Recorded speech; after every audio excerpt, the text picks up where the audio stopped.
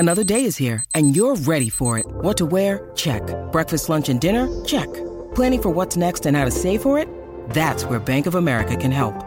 For your financial to-dos, Bank of America has experts ready to help get you closer to your goals. Get started at one of our local financial centers or 24/7 in our mobile banking app. Find a location near you at bankofamerica.com/talktous. What would you like the power to do? Mobile banking requires downloading the app and is only available for select devices. Message and data rates may apply. Bank of America N.A., member FDIC. With threats to our nation waiting around every corner, adaptability is more important than ever. When conditions change without notice, quick strategic thinking is crucial. And with obstacles consistently impending, determination is essential in overcoming them. It's this willingness, decisiveness, and resilience that sets Marines apart. With our fighting spirit, we don't just fight battles, we win them. Marines are the constant our nation counts on to fight the unknown. And through adaptable problem solving, we do just that. Learn more at marines.com. When you need mealtime inspiration, it's worth shopping Kroger, where you'll find over 30,000 mouth-watering choices that excite your inner foodie. And no matter what tasty choice you make, you'll enjoy our everyday low prices, plus extra ways to save, like digital coupons worth over $600 each week. You can also save up to $1 off per gallon at the pump with fuel points. More savings and more inspiring flavors make shopping Kroger worth it every time. Kroger, fresh for everyone. Fuel restrictions apply. Hello there, my name is Miles Jupp, cricket fan, and together with my co-host Mark Wood, actual cricket man, we invite you to listen to Middle Please Umpire, a new cricket podcast containing the two of us banging on and sounding off together about cricket and quite possibly all manner of other things, while lifting the lid on Mark's life as an international cricketer. And as if that wasn't enough, we shall be welcoming some great guests along the way and chatting to them about life on and off the playing field as they spill the beans, drop some truth bombs, and see if they can withstand the scrutiny of our brutal interrogations. Middle Please Umpire is available right now from all your favourite podcast providers.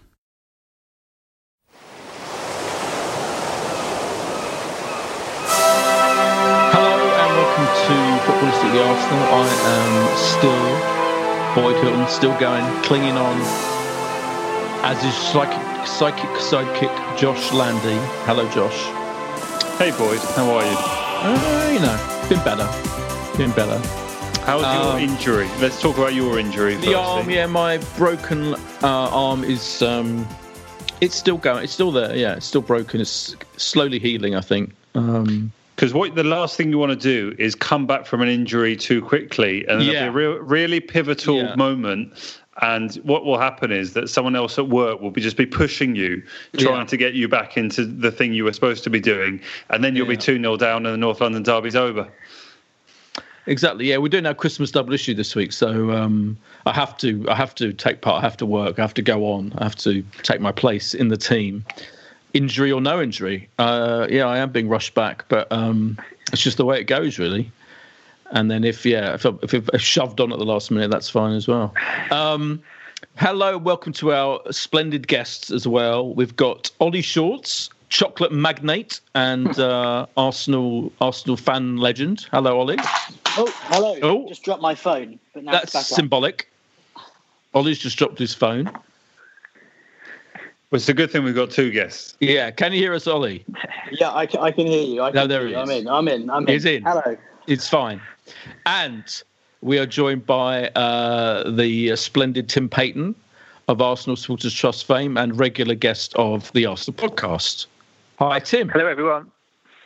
We should say that Tim was one of the 2,000 last Thursday evening who has returned to the Emirates. Of course he was. How was that, Tim? How was that?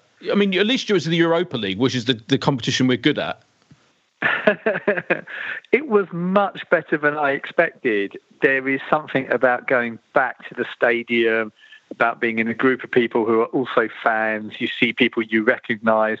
More noise was made. It was all much kind of truer to the real experience than I expected. I thought it might be a bit, there's not enough people here. Look at these health checks. But it was really good. It gave you a real sort of shot in the arm. There was a real sense of being part of the club again and supporting the team. And you can see how the players enjoyed it, how they were connecting with the fans. So it was really, really good. And I was really excited about going into the ballot and getting more tickets. And then, Were you applauded in by the stewards? They did that, didn't they?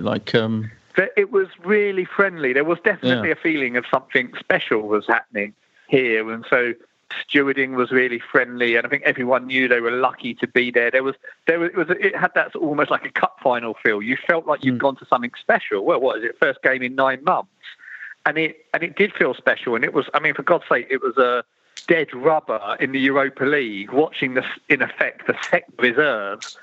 Normally, that's the sort of game. If it was on your season ticket, you'd be handing it out to a mate for free, wouldn't you? Saying, "Oh, I won't go tonight. I've done all the others this year." Yeah. It's a December night. You'd have been off to some big TV awards party, Boyd, or something. I don't know. But 100%. But actually, it was the first chance of getting out for ages. Straight away after lockdown, and it did feel really good. So those people that come up in the ballot. And I think I heard that the club were doing the ballot today. There was this cruel joke going around that Arsenal were doing a ballot of their season ticket holders, and the lucky winners won't have to attend. Cool.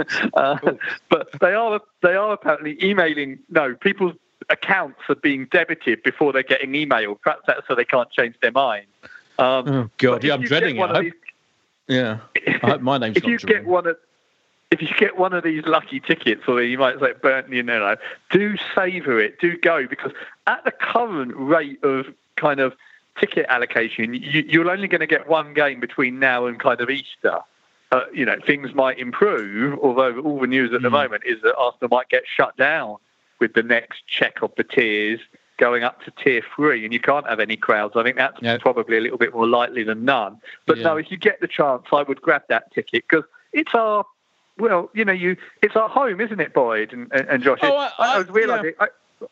I'm looking forward to going back. Home. Yeah, absolutely. Don't get me wrong. But 7:15 on a Sunday night. First of all, I hate that slot, which is the slot. Have we won any game playing? Have we even drawn a game playing 7:15 on a Sunday night? Freezing cold against fucking Burnley of all teams, who we need to beat more than we've ever needed to beat anyone ever. Well, it's a 6-pointer. It's a total 6-pointer, especially if Brighton are playing tonight. If Brighton win tonight, we go down to play to the 16th. I think I'll have you just looking at that. Gosh. Now, how much longer can we talk about something other than the North London derby? I thought I'd bring in I didn't really answer my injury question. I could go on about that for a few hours, but no, I won't. I'd like to hear about the injury more. I really, really would. Would you, Ollie? Yeah. Thanks. Yeah. Gosh. Put it this way: I'm going back to the hospital on New Year's Eve for another X-ray. Oh. And if it hasn't healed sufficiently by then, they're going to have to operate. So, I don't know if Thomas Partey's thigh needs to operate, but But put it this way: I'm much more concerned about Thomas Partey's thigh than I am my own fucking broken arm. That's the mental state I'm in. If you saw, Harry Kane bearing down on you, would you sort of shuttle sideways, or would you and your shoulder take it for the team? I'll take it for the team. I mean, Harry Kane did another one of those fouls, didn't he, on Gabriel that he does every fucking game, where he basically assaults the player mid-air and gets away with it. But I'm just going to penalty doing that against Brighton as well. It's remarkable how no one brings it up. It's like he's allowed to do it, and it's because he's a darling of the England captain. Everyone loves him. Yeah. The media love him, so he just gets away with it. Could you imagine if Diego Costa was doing that? Yeah, exactly. He gets slaughtered. Exactly. We could talk about that for an hour, but maybe we should talk about our now the stat that we're exchanging stats. Me and Josh in the build-up to this podcast.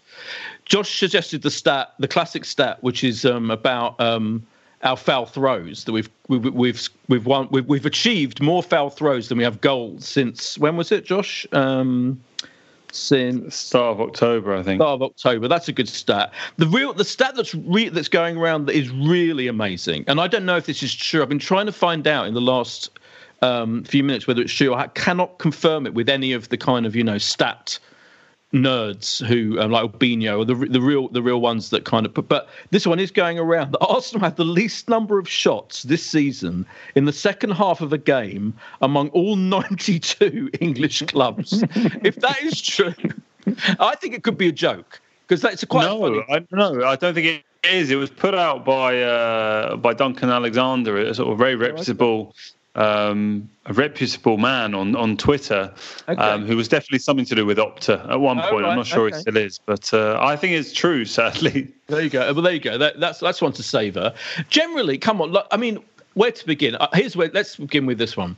First of all, what was weird about there are many absolutely bewildering things about that game against Spurs, but I was going to seize upon this first of all, that the pundits like Gary Neville and Jamie Redknapp and Jose Mourinho himself, were all being incredibly kind to us, aren't they? Like, they're being, Arsenal played really well. They had 70% possession. They had, 5,000 million crosses. They're unlucky. They're a really good team, blah, blah, blah. They're all talking of that way. And I'm like, Arsenal fans are absolutely like up in arms, like absolutely infuriated by the whole thing, quite rightly, and bewildered at the fact that he played completely into Spurs' tactics. It was the most simple, it's like, had he not watched Spurs doing this every single game they play, where they just unleash the ball from Kane to Son and score. I mean, it happens every single fucking game. I was like, I've been watching this every week. And inevitably, we were going to succumb to that. And to not revert to that 3 at the back system against the big teams that worked so well for us seemed absolute madness. I mean, so I know some of the players are playing really badly. We're going to have to talk about Aubameyang, etc. But Tim, I just felt tactically it was just insane playing into their hands that way. Did you? Or am I being harsh? No, I think it's a fair comment. And going back to like Mourinho, well, the worst thing of all is when Mourinho decides that you're so little of a threat that he's going to praise you in his post-match press conference. It's almost like, please don't sack this man. I want to play him every week. It really is a sort of inverse form of pity, isn't it? When Mourinho's, it was a really tough game, when he barely broken sweat. Yeah, what is extraordinary is I remember Ferguson's United. I got the measure of Wenger's teams for a while, and it just did the same thing, didn't they? Soak it up and catch on the counter, and it was so obvious what was going to happen yesterday. But is it because he just hasn't got the tools to implement anything different? I mean, yes, get possession. We can all go into, well, what's the point of possession if you don't do anything with it? But what else has he got when he is so lacking in the midfield position, so lacking in midfield? And then what that has done is that has created a sort of confidence deficit in the attacking players, and it's all crumbled down on itself. It's just awful to watch and observe. Yeah, I mean, Ollie, would you when you saw the team selection, were you surprised? Or do you think it makes much difference? Do you think we would have stood a better chance if we'd have played 3 at the back and different players, or is there just the Malay? Is this Malay taking over the club? It doesn't matter who he picks; it's still going to be absolute shit. It didn't matter who we picked. You picked the same team against Man United, we probably would have lost. Even against Aston Villa, against Wolves, against Leicester, it doesn't matter what's going on. 3 at the back, 4 at the back, playing Partey. At the moment, if nothing is clicking, nothing is working, and I think he's got to look at himself, Arteta, and he's got to figure it out, because at the moment, I can't see where the next win is coming from. I think we're going to really struggle against Burnley. I think it's a really difficult game for us to have at home with the crowd. They'll probably get on the players' back if we're not winning by half time. I think it's going to be a really difficult game, and I don't see how we're going to get out of this mess anytime soon. And the players, every one of the players, they're just not up for it at the moment. It's great playing all this possession football, but as the stats don't lie, was it maybe 3-4 shots on goal in the second half, which is the worst it's ever been. Worst start in the league for 45 years. I don't know when this is going to end, and we all said this time last year with Emery, so it's really concerning. The downward spiral, as we called it last week, we called last week's episode a downward spiral. This is downward spiral part 2. And I do think, on one hand, to be fair, I thought the performance generally was better than it has been for a few weeks. I'm clinging to that somehow. I mean, like, in terms of, I know Spurs completely let us have the ball, and they weren't in the slightest bit bothered, and that's. But within the context of that, in terms of our passing and. I don't know. I'm desperately trying to find some positives. Yeah, you're doing what Arteta did, which and again, it's amazing how watching Arteta do his Sky press conference, followed by what he does for the general media. He is just putting out the same message, almost word for word, about how the supposed tremendous character we showed when we went 1-0 down, and even more so when we went 2-0 down, and we didn't give up, and we put in all these crosses. He's clinging to the positives. You can talk about it, but he's putting huge pressure on the strikers, isn't he? Because the crux of what I took from the post-match interviews is, how do you solve this? How do you improve? We need to score goals, but I mean, it's not like we're every game missing one-on-one chances. I still would be confident you put Aubameyang through and give him a great opportunity, even going on this barren run. He's just not. We're not creating enough opportunities to accumulatively suggest we're going to be scoring enough goals. Where does this come from? Because anyone like Tim, if you got, I'm genuinely bewildered as to how we've ended up like this. Because it wasn't so long ago we beat Man United and everyone played pretty well in that game, and we had the tactics were spot on, and it seemed to be like the dawn of everything seemed to be going okay, and we were solid and we had a good defensive record, etc. How has this happened that we've ended up? He seems to have changed tactics to become obsessed with crossing the ball, 34 million crosses, and playing Aubameyang central, who obviously does not thrive on crosses. It's not bothered. That's not his game. It's not really any of our forwards' game, really. And as we've said, this terrible midfield, not just diabolical. Willian, absolutely pointless player. Another horrendous performance. How has it come to this, Tim? Have you got a theory as to what's come? What I am absolutely bewildered by. I can't put my finger on how this has happened. Have you got any theories? Well, I think there are many things go wrong, and they collectively add up to give you the picture that you've got now. But if there's a fulcrum for it, it's the midfield. That's what's gone wrong. He doesn't have the creativity there. What he did have has dropped off. The Willian gamble didn't work. I think you see all the crosses because he knows he can't play through the middle. He's not got the midfielders in there who are going to pass through the lines, has he? So this is an attempt to go round them, but I think it all is about it's all about a lack of creativity. We were laughing there, but it's true. About the least number of shots on target. There's a reason. I also think if you look, there were clues in most of the games. I mean, the Manchester United win was a good performance and a good result.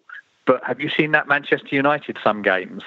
It wasn't a stunning result. It partly shows you the troubles they've got as much as us, and perhaps it was slightly overread. And if you look at some of the other games, and the statistic that really doesn't lie is, what is it, 10 goals in 11 games? Or I got that right? Or trying to just remember them, but it's at that kind of level. That is the real story of what is going on. They are not creating or taking chances in any of the games. That gives you very small margins. And then when it starts to tip against you, I think what they've got is a lack of confidence. And I suspect there's two other things going on. I expect the Ozil being left out has got a certain impact, or how certain play. He's gone in there very much my way or the highway, and that works for so long and it picks people up. But when things start going wrong, I think, probably there's a lot in the dressing room thinking, what's this guy on about? And he's gone for that approach. And he also looks quite intense and quite focused. And I bet you in the dressing room there's a mixture of not quite fear, but just what the hell are we being asked to do? And this guy is out of his depth, and here we go again. And I think that's led us into the situation we're in. And it's very dangerous for him, because what we're all struggling to see, I think, it's not that there's a couple of players that come back and it sparks it, or it's not that we've just seen a run of bad luck with results not matching the performances, is it? None of us quite see how this gets turned around. And I can tell you one thing for certain, he's not going to have much money in January, if anything. So whatever they do is going to have to be really sort of super creative in the sense of swaps or sell first, or I just don't quite see how they get out of this. God, I mean, I think the big mistake I said this last week. I think one big mistake he made was changing it from the 5 at the back to the 4, because I think he was listening to criticism. I mean, that criticism that formation, we shouldn't play all the time. We shouldn't play at home to, in quotes, lesser teams. Well, maybe, but now he's ditched it altogether, like away against the top team in the country at the moment, Spurs. And I think he hasn't got the players for that. Like, the whole reason why, surely, he was playing that five at the back with the limited midfield he had was because he didn't rely so much on it, and we had the wing backs or whatever you call them going out wide, and we had Saka playing well in that system, and we managed to stitch some breakaway football moves together quite, at some speed, only once or twice. We don't need to do it once or twice a game, but we managed to do it against those bigger teams. And now even that's gone. It's like we've got nothing. We've just got nothing apart from these absolutely terrible crosses. This goes back to last season as well, Boyd. Like, we were doing this against Olympiacos, against Aston Villa. We were struggling to create, and it's just continued. Even when he first came, against Bournemouth, against Crystal Palace, against Sheffield United when we drew 1-1. He just came in. We have been struggling to create chances, and this isn't just a new thing. But my point is, I agree. But my point is, we weren't losing games like this. So many, like. We weren't losing every 3 home games in a row and then losing to Spurs. We were kind of, we were kind of manufacturing results, even though creatively we had a big problem. And I think him changing that system has been a disaster, and has made this even worse. And as Tim's alluding to, I think some of the players, like Aubameyang, we've got to talk about Aubameyang. And I think with him, it's like a chicken and egg situation. So what came first? His form dipping, or this system which puts him in the middle but doesn't give him any service, and playing all these crosses, and him being really annoyed about it, which seems fair enough. And I think in my mind, I think the only explanation for him for this dip in form, this massive, not just dip, this absolute trough of hell, is that obviously he's pissed off that he's not getting chances, but he must be furious at the tactics, and that's not good, is it, Ollie? Like, don't you think? Like, he can't be happy with that it's all, every single attack is just tossing the ball aimlessly into the box. I think if you're Aubameyang, you've obviously been spoken to Arteta before. He would have known what he was signing up for. But this is, beyond anyone's imagination what's going on right now. The fact that we talk about, chances, expected goals. I don't think any expected goals over the last sort of 4 or 5 games, and it's ridiculous, the tactics of crossing it in. He's scored, I think I read today, out of however many goals he scored for Arsenal, 3 have been headers. These tactics are not made for Aubameyang. I don't think they're made for anyone in this team, as you alluded to earlier on. I don't think Lacazette's going to be able to get you many headed goals, and it begs the question as to what's going on. And why Arteta is continuing with crossing the ball in. We don't even have Bellerin can't even cross it for love nor money. Tierney, I think he's got a great delivery on. But what's even more embarrassing is we're resorting to long throws from Tierney, and they're not even long throws. It's just embarrassing from start to finish. I think he looks like a player. I think there's confidence there, but I think this looks like a player that doesn't want to be there. And if you go back to last season, I think, he had 2 motivations. One is the sort of new manager in the football, but there was the financial motivation. He was playing for a new contract, either at Arsenal or somewhere else. My feeling is, if you actually look at what happened and you listen behind the scenes, he didn't want to be at Arsenal this year. Don't forget, guys, do you remember how late he actually signed? Yeah. And it was getting quite nervous. That was because his team were told to keep the options open as late as possible. And he only signed when you could almost see it happening. He only signed when Messi announced that he'd do another year at Barcelona. And I think he had his eye on that move and was really hoping for that. But because of the pandemic and other situations, he wasn't going to get an offer like anywhere else to match what was at Arsenal. And I'm not saying he hated Arsenal or anything like that. And I don't think it's in Ozil category. But now that contract's been done, the big wages are there, 300k a year for the next 3 years. God knows what that will look like when he's approaching sort of 34, 35 and being paid that. We all know what it will look like. But I think realization has hit now. Shit, I'm going to be lucky to be in a Europa League team the next couple of years. Not getting the chances. It isn't that much fun. Got the captaincy. It's not my natural disposition, really. And the weight of the world is on his shoulders. It's a mixture of lack of confidence and lack of motivation. You've got to say, we are very fortunate Aubameyang did stay with us, aren't we? Why? We've got to be honest. But because he's the best player in our team, not on current form, but he's the best player in our squad by sort of, a distance. Yeah, I think I was talking about this actually with one of our former players fairly recently, and we were talking about the way things have gone in the last 15 years. And they were making the point to look around and go, how many of the players now would get in to a top 4 team? And by that, presumably we mean, Man City, Liverpool, Chelsea, Spurs, Man, and Aubameyang is conceivably the only answer to that conundrum. An on-form Aubameyang. The rest of them, you'd struggle. You'd struggle to pick out a name. No, you do, Boyd, and that's fine. That's what we've become. We are not on the same level we were, and it's got slightly worse. Each year that sort of passes. I don't buy that. We can't have a huge go here at Aubameyang. The whole problem is he's our one world-class player. He's not gone shit overnight. He is going to come back. Arsenal are not going to end this season, 15th or 16th. There's just huge pressure on his shoulders because, 3-4 weeks ago we sat here and bemoaned the fact that he wasn't being given the opportunity to play up top, play your best striker in their best position, and that is what's going on at the moment. Josh, why aren't we going to finish 15th? These players, right now on form, are not playing much better than where we are in the league, but there's an argument to say this squad is a better squad of players than some of what Wenger dragged into the top 4, top 6. But I thought you were just saying the opposite. I thought you were saying that we haven't got any decent players. I'm confused. 15 years ago, or I say 10, 15 years ago, these players are absolutely no worse.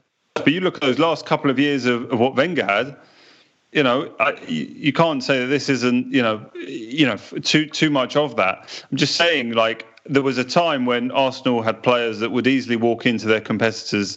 We don't have that. A lot of time has passed from that. And unfortunately, at the moment, when it's been going wrong. But I don't see us ending the season 15th. I mean, do you, Boyd? Where do you even when we're in this low moment and we're looking at it, I still don't see. The problem is the league season's over and it's December. It's over. We're not going to get in the top 6. So what do we do? It's just a year of hoping it improves. Albino pointed in the most uplifting Albino stat was when he pointed out that this is our worst league performance since 81 or something, and that season we finished 5th. So let's cling to that. But I think I don't agree. I think the point about the players, Aubameyang being our only, world class. First of all, I think Partey, Gabriel. We've seen about 200 minutes. We've seen 200 minutes of Thomas Partey in the Premier League. We've seen enough. What I'm saying is, I know obviously it's terrible. It's terrifying. It's terrible that he's injured. But what I'm saying is, I think Xhaka, Tierney. These are players that are, capable of playing well. I think we've got a good enough squad and a good enough team. You've got to be joking about Xhaka to get into a top 4 side. I didn't say Xhaka. I didn't. Saka. You meant Saka. Saka. Did I say? Oh no, Xhaka. Xhaka shouldn't be getting into our. You got me so worried there. Sorry. Saka. Xhaka. But Xhaka shouldn't be anywhere near the fucking B team, let alone this team. But what I'm saying is, I think what might have to happen for the team, dare I say it, to rise and to get over this downward spiral, is to get a new manager. I offer that as a suggestion because I'm worried, watching his post-match interview that you alluded to, you mentioned, Josh, where he looked very angry at being challenged. In the Sky interview, perfectly decent questions about, the amount of chances you're creating. And he banged on about the crosses like it was a good thing. That's clearly his tactics What the fuck is that tactic? And how can you defend it when the aimless crosses weren't producing anything and we didn't produce one decent chance? How can you, or maybe one header, one, all right, one or two, but he doesn't seem to. The simple things that I was admiring him for until recently were his clarity, his ability to see the flaws, to be honest and upfront about them. Now he's just sunk into that kind of classic, I think, naive young managers thing of being overly defensive about every decision you make. And I don't think you can see the wood for the trees. If he's seriously picking that team and those tactics against Spurs and then saying after the match that he thought the huge number of crosses going in was a good thing, I worry about him. I really worry about him. Where you've got a real point and something interesting to talk about, Boyd, is this is a rookie manager learning on the job. Yeah. But Arsenal with no place to learn. No. Nor any of the big clubs now. The scrutiny and the pressure you learn in the lower divisions. You learn and you build it up. And it could be that it is too much for him in what needs doing. Particularly, he's got no experience of how you turn it around. Like those that have been doing it for many, many times when it's gone wrong. Where Arsenal have got an incredibly difficult call, I feel, is the last 4 or 5 years is littered with panic, isn't it? It's littered with panic for, you go back, Sanchez, Mkhitaryan swap, giving Ozil the huge contracts, you had a superstar, even bringing Aubameyang in when you had Lacazette already, and they've never worked together, and other bits of the squad were unbalanced, and then you can go on. They rolled the die with those big money spendings to get in the Champions League. It didn't happen. And they rolled the die with other spending. Then you roll the die, move the manager on, roll the die, move Emery on. And yes, it could well be in about 4 weeks' time, they go shit. And what they'll be doing is rolling the die. Because I tell you what matters for Arsenal, it's 7th place. Because 7th place brings you another Europa League, which earns you about 30 to 40 million. And the idea of not having that. And I think the really interesting call is, do you roll the die again? It's a little bit like the team that's about to get relegated. Coming 8th is getting relegated for Arsenal. It's the same thing financially as it is for the sort of bottom half of the table going out the Premier League. Do you roll the die again and bring someone in and get that short-term boost and go, well, hey, we've come 7th or we've won an FA Cup and we've got in? Or do you think Arteta is the guy to lead a project and leave him alone for 2 or 3 years? But your point about a young manager, I must say I'm struggling a little bit more than I was 6 weeks ago to say this is the guy to allow to have a 3 or 4 year project. Me too. I hold my hands up. So once I hold my hand up. I posited the theory that, even though he was completely inexperienced, him working under Pep and his seeming intelligence, both emotional and literal and tactical nous, and all of that seemed to be there, from when he started and through, when we restarted the last year and everything and all of that. But now, and I thought he was more intelligent than the other younger managers like the Frank Lampards and, Ole Gunnar Solskjaer. Now I'm no longer convinced. In fact, when you saw how Chelsea played against Spurs as opposed to how we played against Spurs, you think actually Lampard knows what he's doing better than Arteta. I know it's only one example. But I do worry now about him. I hate to say it. I hate to say, that we were being too optimistic about him. Ollie, do you think that's fair? Do you think I'm not saying Arteta out was trending this morning on Twitter. I'm not saying that yet, but I worry. Do you worry? I worry big time, and I'm more concerned. And I was going to ask Tim, but he's answered it for me. This Europa League, I convinced myself that it was super important. As important as when Wenger was going on about the Champions League money. I think the Europa League money is so important, and if it is that important, I think we've got to get rid of him. And if Tim was to say it's not so important, if we do have a year round of the Europa League, then I'd stick with him and see what he can do, because there's something about him which I do like, but I'm convinced at the moment there is no chance of us qualifying for Europe unless we miraculously do what we did last year, and that's win a cup. And that is too much of a gamble. We can still come 6th or 7th if we put a run together. That's not going to happen at the moment. And that is I am I'm concerned. He talks such a great game, Arteta, but I'm convinced of anyone who can speak English, and Emery couldn't speak English. No, I'm not. Ollie, you're going too far here. We still have to remember defensively that there have been undeniable improvements. Now, we have I know we've spoken about Aubameyang already, but we have pretty much the top goal scorer in the Premier League in the last couple of years, right up there with anyone. I mean, if you could take away, the 7, 8, 9, 10 goals, we probably would have expected him to have more than he's got this season. We probably are actually in that sort of 7th, 6th, 7th, 8th position. And that for me is a huge difference, and I just don't believe that this run of form. I don't think this is like an Ozil situation where new contract and it's never coming back, and we probably never see him play to the level again. I think we have Josh, to. This has been we have to back him. This is his performances. What, Aubameyang? No, I'm talking about Arteta as I'm manager. talking about Aubameyang. Yeah, but you're saying you're just expecting Aubameyang to have 7 to 10 more goals. In any other season, you'd expect it, right? But that's not happened. Where do you rate him, the manager hasn't got there. Go on, Tim. Sorry. He's getting paid more than Salah. He's getting paid more than Harry Kane.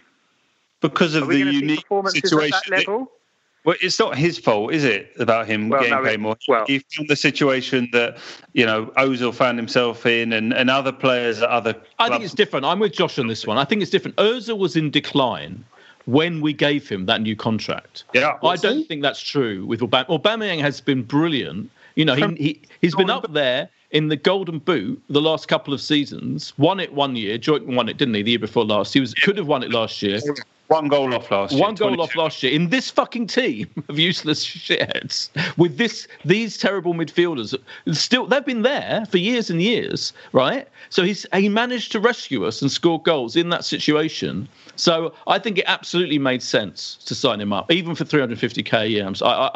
So I'm with Josh on that. Where I think that's a separate issue from why has this manager failed to get these players?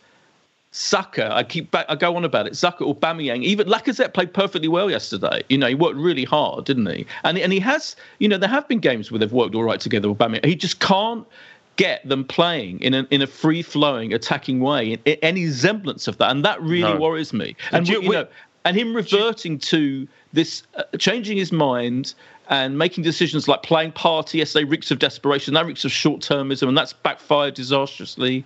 And not only for the goal, but now he's injured again. All these his decisions, I worry about. And I wonder whether, we have to reach the point where, like the Burnley game, for example, that's a must-win now. It's huge, Boyd. It's huge, but. Can you envisage a situation where we beat Burnley, we beat Southampton, are we sitting here, in a couple of weeks' time?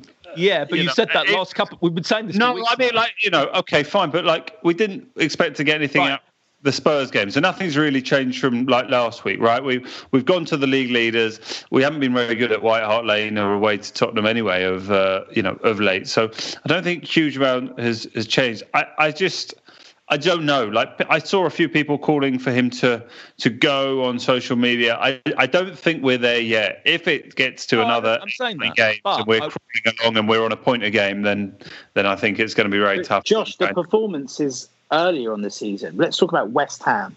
That was an atrocious performance. We managed to scrape a 2-1. Even against Sheffield United, I think we created 2 chances in the space of 5 minutes, but clung on at the end. We aren't actually playing good football. We haven't played good football all season, apart from Fulham, Man United, and actually we were all right against Manchester City and Liverpool. But everything else, we should, back in the day, we just, roll over all the teams below us and we'd struggle against the big guns.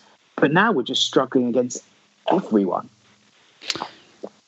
Yeah, but equally, I know what Josh means. I can see. Look, it's perfectly possible that against Burnley, in the first 5 minutes or something, suddenly the ball breaks, luckily, to Aubameyang, and he runs on and he scores, and he looks immediately happier, and we beat Burnley by 3-1 or something, and then we've got a few games where and then we build from that. That's perfectly possible, I think, and that we end up being, out of this rut, and we put some string of results together. Equally, though, and I think this now, and I wouldn't have said this a few weeks ago. Equally, I think this malaise could be really, really serious if he keeps making bad decisions. And the team because it's all about is or isn't the team turning against him, isn't he? That's like, and I'm not saying they are, but there's definitely so many players that aren't doing it for him. Decent players. I mean, let's face it, Willian was perfectly good for Chelsea quite a lot of the time. He's been an absolute fucking disaster for us. Well, these things are like interesting. Like, why can't he get performance out? Boyd, I'd really like to know what really is going on there. I mean, Ozil was still going into train with them, isn't he? Yeah, what's that about? Which I find that totally ridiculous. I think that might be something to do with contract law, which if you don't let him go in and train, it's seen as sort of unfair dismissal, or what was the other word I'm looking for, but constructive dismissal when he'd have a legal claim against them. But I'm like, well, so what? The legal claim would see his contract paid out, or pay out the contract now. How can it be helpful to have Ozil, who clearly doesn't think much of the situation or the setup at the moment, also has got some great talent that's clearly not there, mixing with the players every training session? How can that be good or healthy? But that is what's going on at the moment. And I'm with you. I don't know if the players, I'm not saying they're turned against him. I'm also maybe confused or fed up. And I think some of that slightly, very, very sort of strong-willed focus, which comes up in the interviews, doesn't necessarily bring people with you in difficult times. Yeah. Let's take a quick break. Arsenal will, but I'm with Josh. I mean, they're all massive games, aren't they? But I think the following weekend is the absolutely massive game because it's Everton. And I think that's the 6-pointer for the Europa League spot, because I think Arsenal and Everton will be kind of around that 7th, 8th, 9th come the end of the season. So I think that's massive in the sense of who our rivals are. Yeah, let's take a quick break and we'll return to talk more about Arsenal and the situation after this break.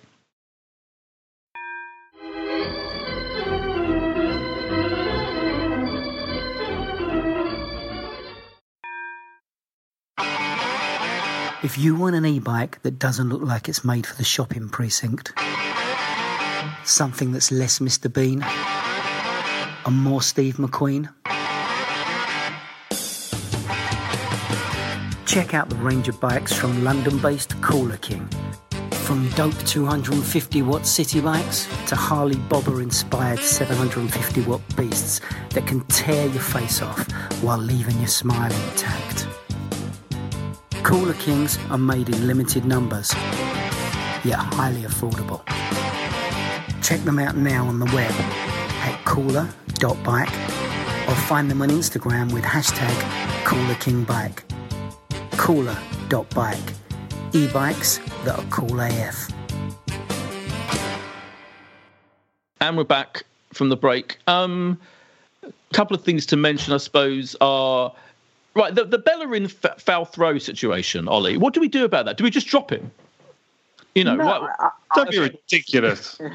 I on every single game that I watch, there is somebody making a foul throw, and I just can't understand why every single week he gets picked up on. It's madness. It's something that we joke about like on our WhatsApp chats now about Bellerin and his foul throw, but every team does it, and it happens. But so what, Ollie?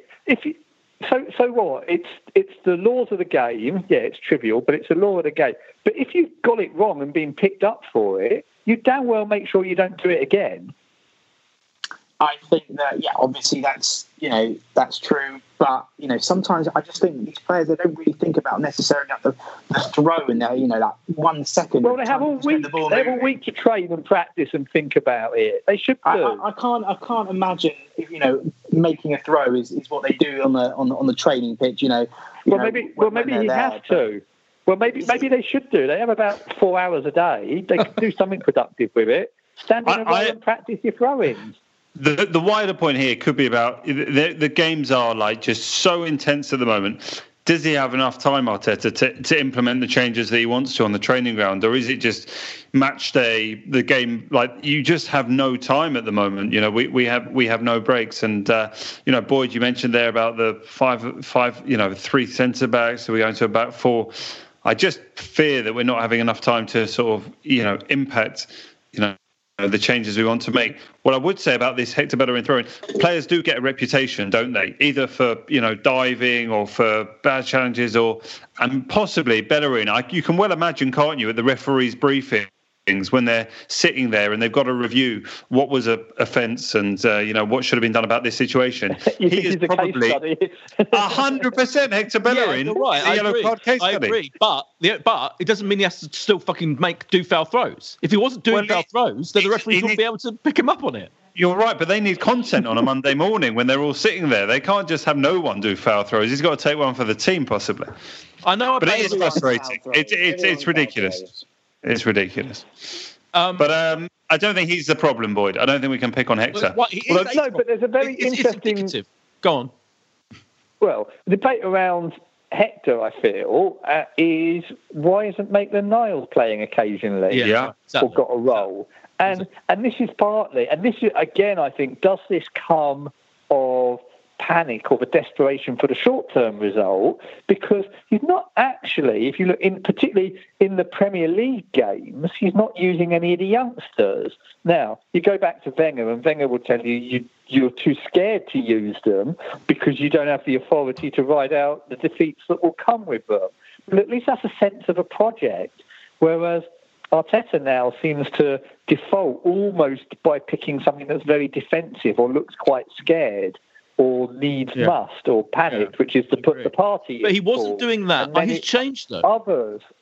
Because he played Maitland-Niles quite a lot, didn't he? You know, last season. He played in those 2 big cup games that actually, in many ways, rescued. Because Arteta didn't actually... He didn't have much of a bounce in the league last year. If you actually look at it, we finished in about the position he took over.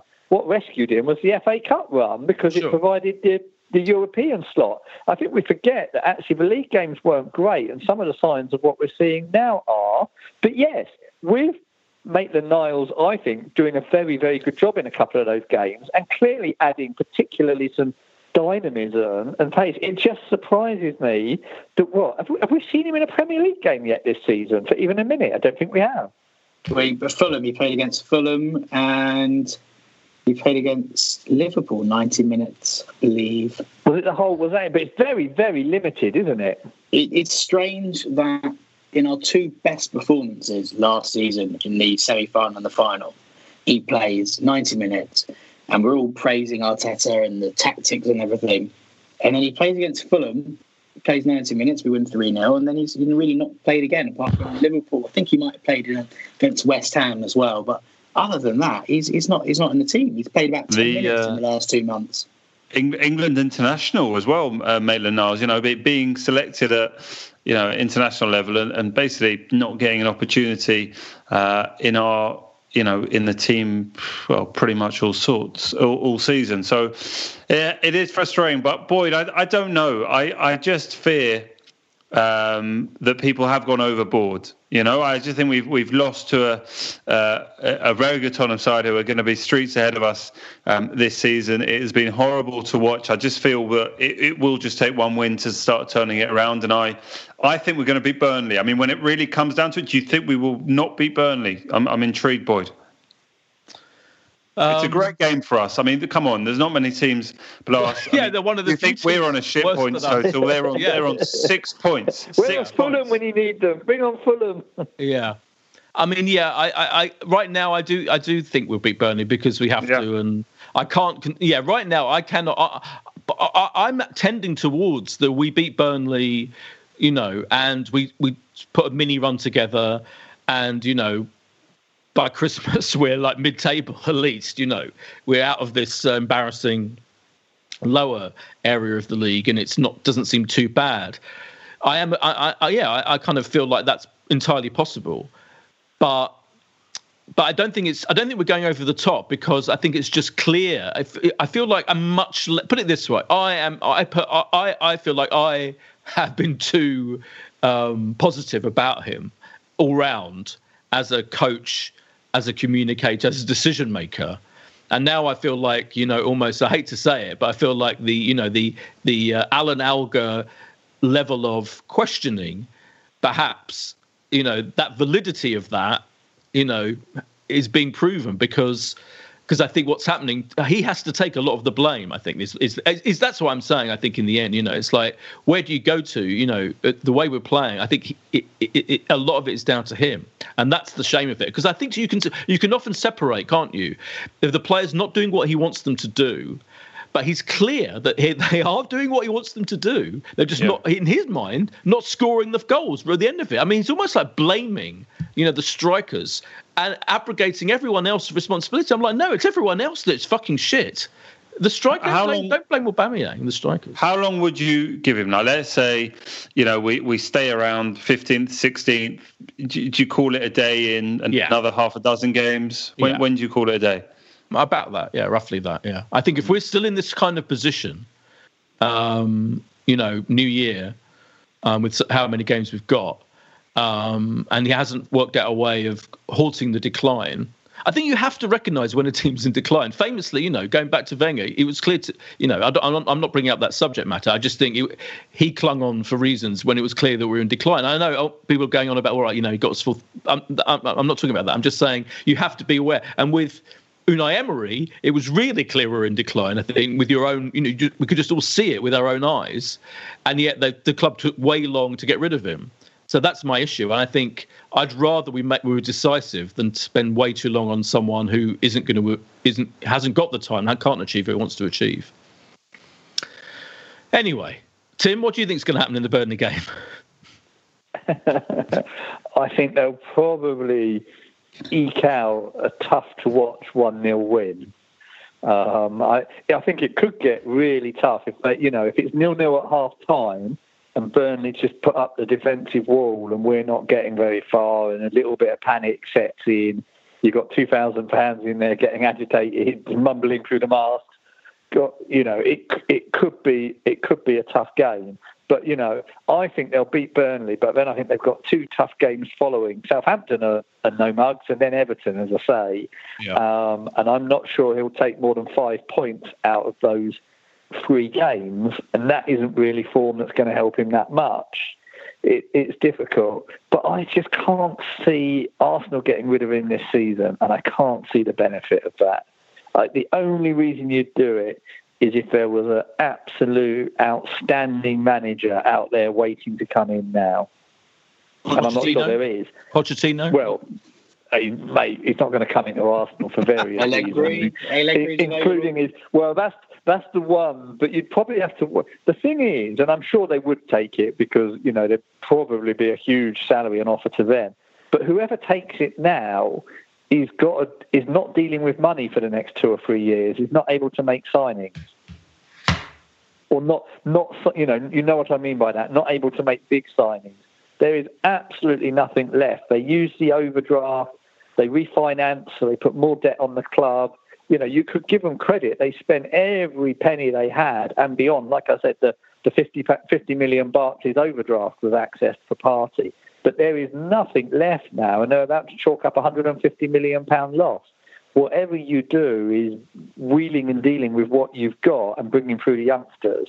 So you've got to bring in a manager. And I still wonder if I wouldn't give up for a fair bit longer yet. I'd give Arteta long to try and meet that challenge, give him longer. And it might be that there would be a release. I can't see them saying we won't go for the Europa League because it is, as I've said, it's so vital. But there's a bit of me that thinks that it could almost do with a statement from above at Arsenal saying, right, you've got 18 months, results don't matter, bring these youngsters through. Do you know what I mean? If there was something that almost deliberately took the pressure off that scramble for 7. Yeah. The owners, Boyd, the owners will feel that they've backed him, won't they? I mean, new players have come in. They've made sure that Aubameyang has stayed. So, it doesn't leave you too many places that, you are going to, point the fingers right now. But I still think we will have Mikel Arteta as our manager through to the end of a season and beyond. I think this isn't going to be a wonderful season. It probably is, 8th, 9th, kind of year, and we'll see what can happen in Europe. And I think we are going to have to eventually. I mean, it's been close, hasn't it? These years of fear of no European football one season, and it's sadly this could be the one. But here's hoping. I'm going to say, just in terms of the Burnley game, I think this is the start of the turnaround. I think it might be one of those days where we can barely score in some games, but I think we could get 4. I'm going to go 4-1 Arsenal against Burnley, Boyd. Wow. Ollie, has Josh lost it? Check his medication. I think we're going to draw 1-1. Oh God. I'm just watching this Brighton Southampton game is about to start with Welbeck playing up front, Theo playing up front. I mean, it's interesting. Tim, what do you think the score's going to be? I think 1-0 to Arsenal against Burnley.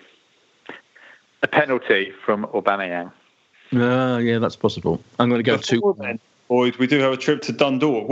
Dundalk. Interrupted. What are you going to do for Burnley, Boyd? You were going to win. 2-1. I'm saying 2-1 to Arsenal, yeah. Okay. Desperate. And this is probably, I think, Ollie, we might have tried to go to this one in normal times. Dundalk away, that would have been great fun. Yeah, it would have been brilliant. I think it's a small stadium, or they've moved it to Aviva Stadium. I don't know, but I think we might have struggled for tickets if it's at their original home ground. Indeed. But anyway, another opportunity to see some of the younger players. Another opportunity for Maitland-Niles to get a bit of football. Pepe, while he's been suspended. So is Pepe back from suspension against Burnley? Is he? Or is he no, that's his last one. Oh, one more. Okay. One more. So he'll be back for Southampton on the Wednesday. I mean, forget about. Yeah, I mean, we have got some good players. Anyway, so Dundalk. I mean, fucking hell. I mean, they haven't got a point yet, have they, in the group? They haven't. No. I mean, it's got to be 4-0, I think. Tim, I'll say there's a problem. Sorry, Tim. Do you think one of the problems with this Europa League is the gap, particularly in the group stages, to the Premier League, is so great that you don't learn anything from it, and almost gives a false picture of what's going on. But and maybe do some of the youngsters overshine? They're not actually good enough for the Premier League, but you think they might be, and you're frustrated they're not there. It's these games are not Yeah. Do you know what I mean? Where I almost wonder if it helps anybody to have what is going to be gained from that. At the end of the day, I suppose it was a training run through for the reserves, the game against Vienna. But it's almost not competitive enough to feel that you get any value from watching what they're doing. Well, clearly Arteta agrees with you because he's not picking any of them in the. But I think they gain confidence. I think that is of some use, and I think actually he should be playing. A couple of them, particularly. I'd rather see any of those young attacking players than Willian in the team. Absolutely any of them. Reece Nelson, Maitland-Niles, Joe Willock. I don't fucking care who it is. As long as it's not Willian's not playing, I'd be happy. And so I think they gain. I think you gain confidence from putting in those performances. Yeah. So that for me, that's the only advantage. But what is the prediction? What Ollie? What do you think the score is going to be against Dundalk? This is a crucial moment in this podcast. I think you said 4-0. I think 4-0 is what I'll do as well. Tim. Oh, they will win 3-0. And Josh. 2-0 to the Arsenal. So we're all backing victory at least on Thursday, Boyd. Yeah. Now you abandoned me last week before we thought up a title for this podcast, so don't do that again. Let me just say that now. No, I'll stick around. I think it will have to be centred around Hector Bellerin's throw-ins, but we'll find something to do. Okay. Thanks everyone. Thanks Tim and Ollie for joining us in these dire times. I think if we manage to find any optimism, I think a little bit is possible. Josh is 4-1. Josh is 4-1 optimism. Oh yeah, that is optimism. Yeah. But Ollie, you think we could turn it around still, couldn't we? Like we're not going to be 13th, 14th. We're going to be more like 8th, 9th. I hope so. A win against Burnley, a win against Southampton, of course. Yeah. But I can't see where that win is going to come from. Yeah. Okay. I'm glad I checked that. Thanks, Tim. Thanks, Ollie. You're welcome. Thanks, Josh. Josh, are you in the ballot for a Burnley game on Sunday? Not the Burnley game. No, antenatal classes on Sunday nights at the moment. So no choice. Yeah, absolutely. Yeah. Watching Arsenal could be good practice for absolutely. Yeah, very good practice. Thank you very much to everyone, and we'll be back next week. Bye. This is a Playback Media production. To listen to all our football podcasts, visit playbackmedia.co.uk. Sports Social Podcast Network. Lucky Land Casino, asking people, what's the weirdest place you've gotten lucky? Lucky? In line at the deli, I guess? Aha, in my dentist's office. More than once, actually. Do I have to say? Yes, you do. In the car before my kids' PTA meeting. Really? Yes. Excuse me, what's the weirdest place you've gotten lucky? I never win and tell. Well, there you have it. You can get lucky anywhere, playing at LuckyLandSlots.com. Play for free right now. Are you feeling lucky? No purchase necessary. Void where prohibited by law. 18+. Terms and conditions apply. See website for details.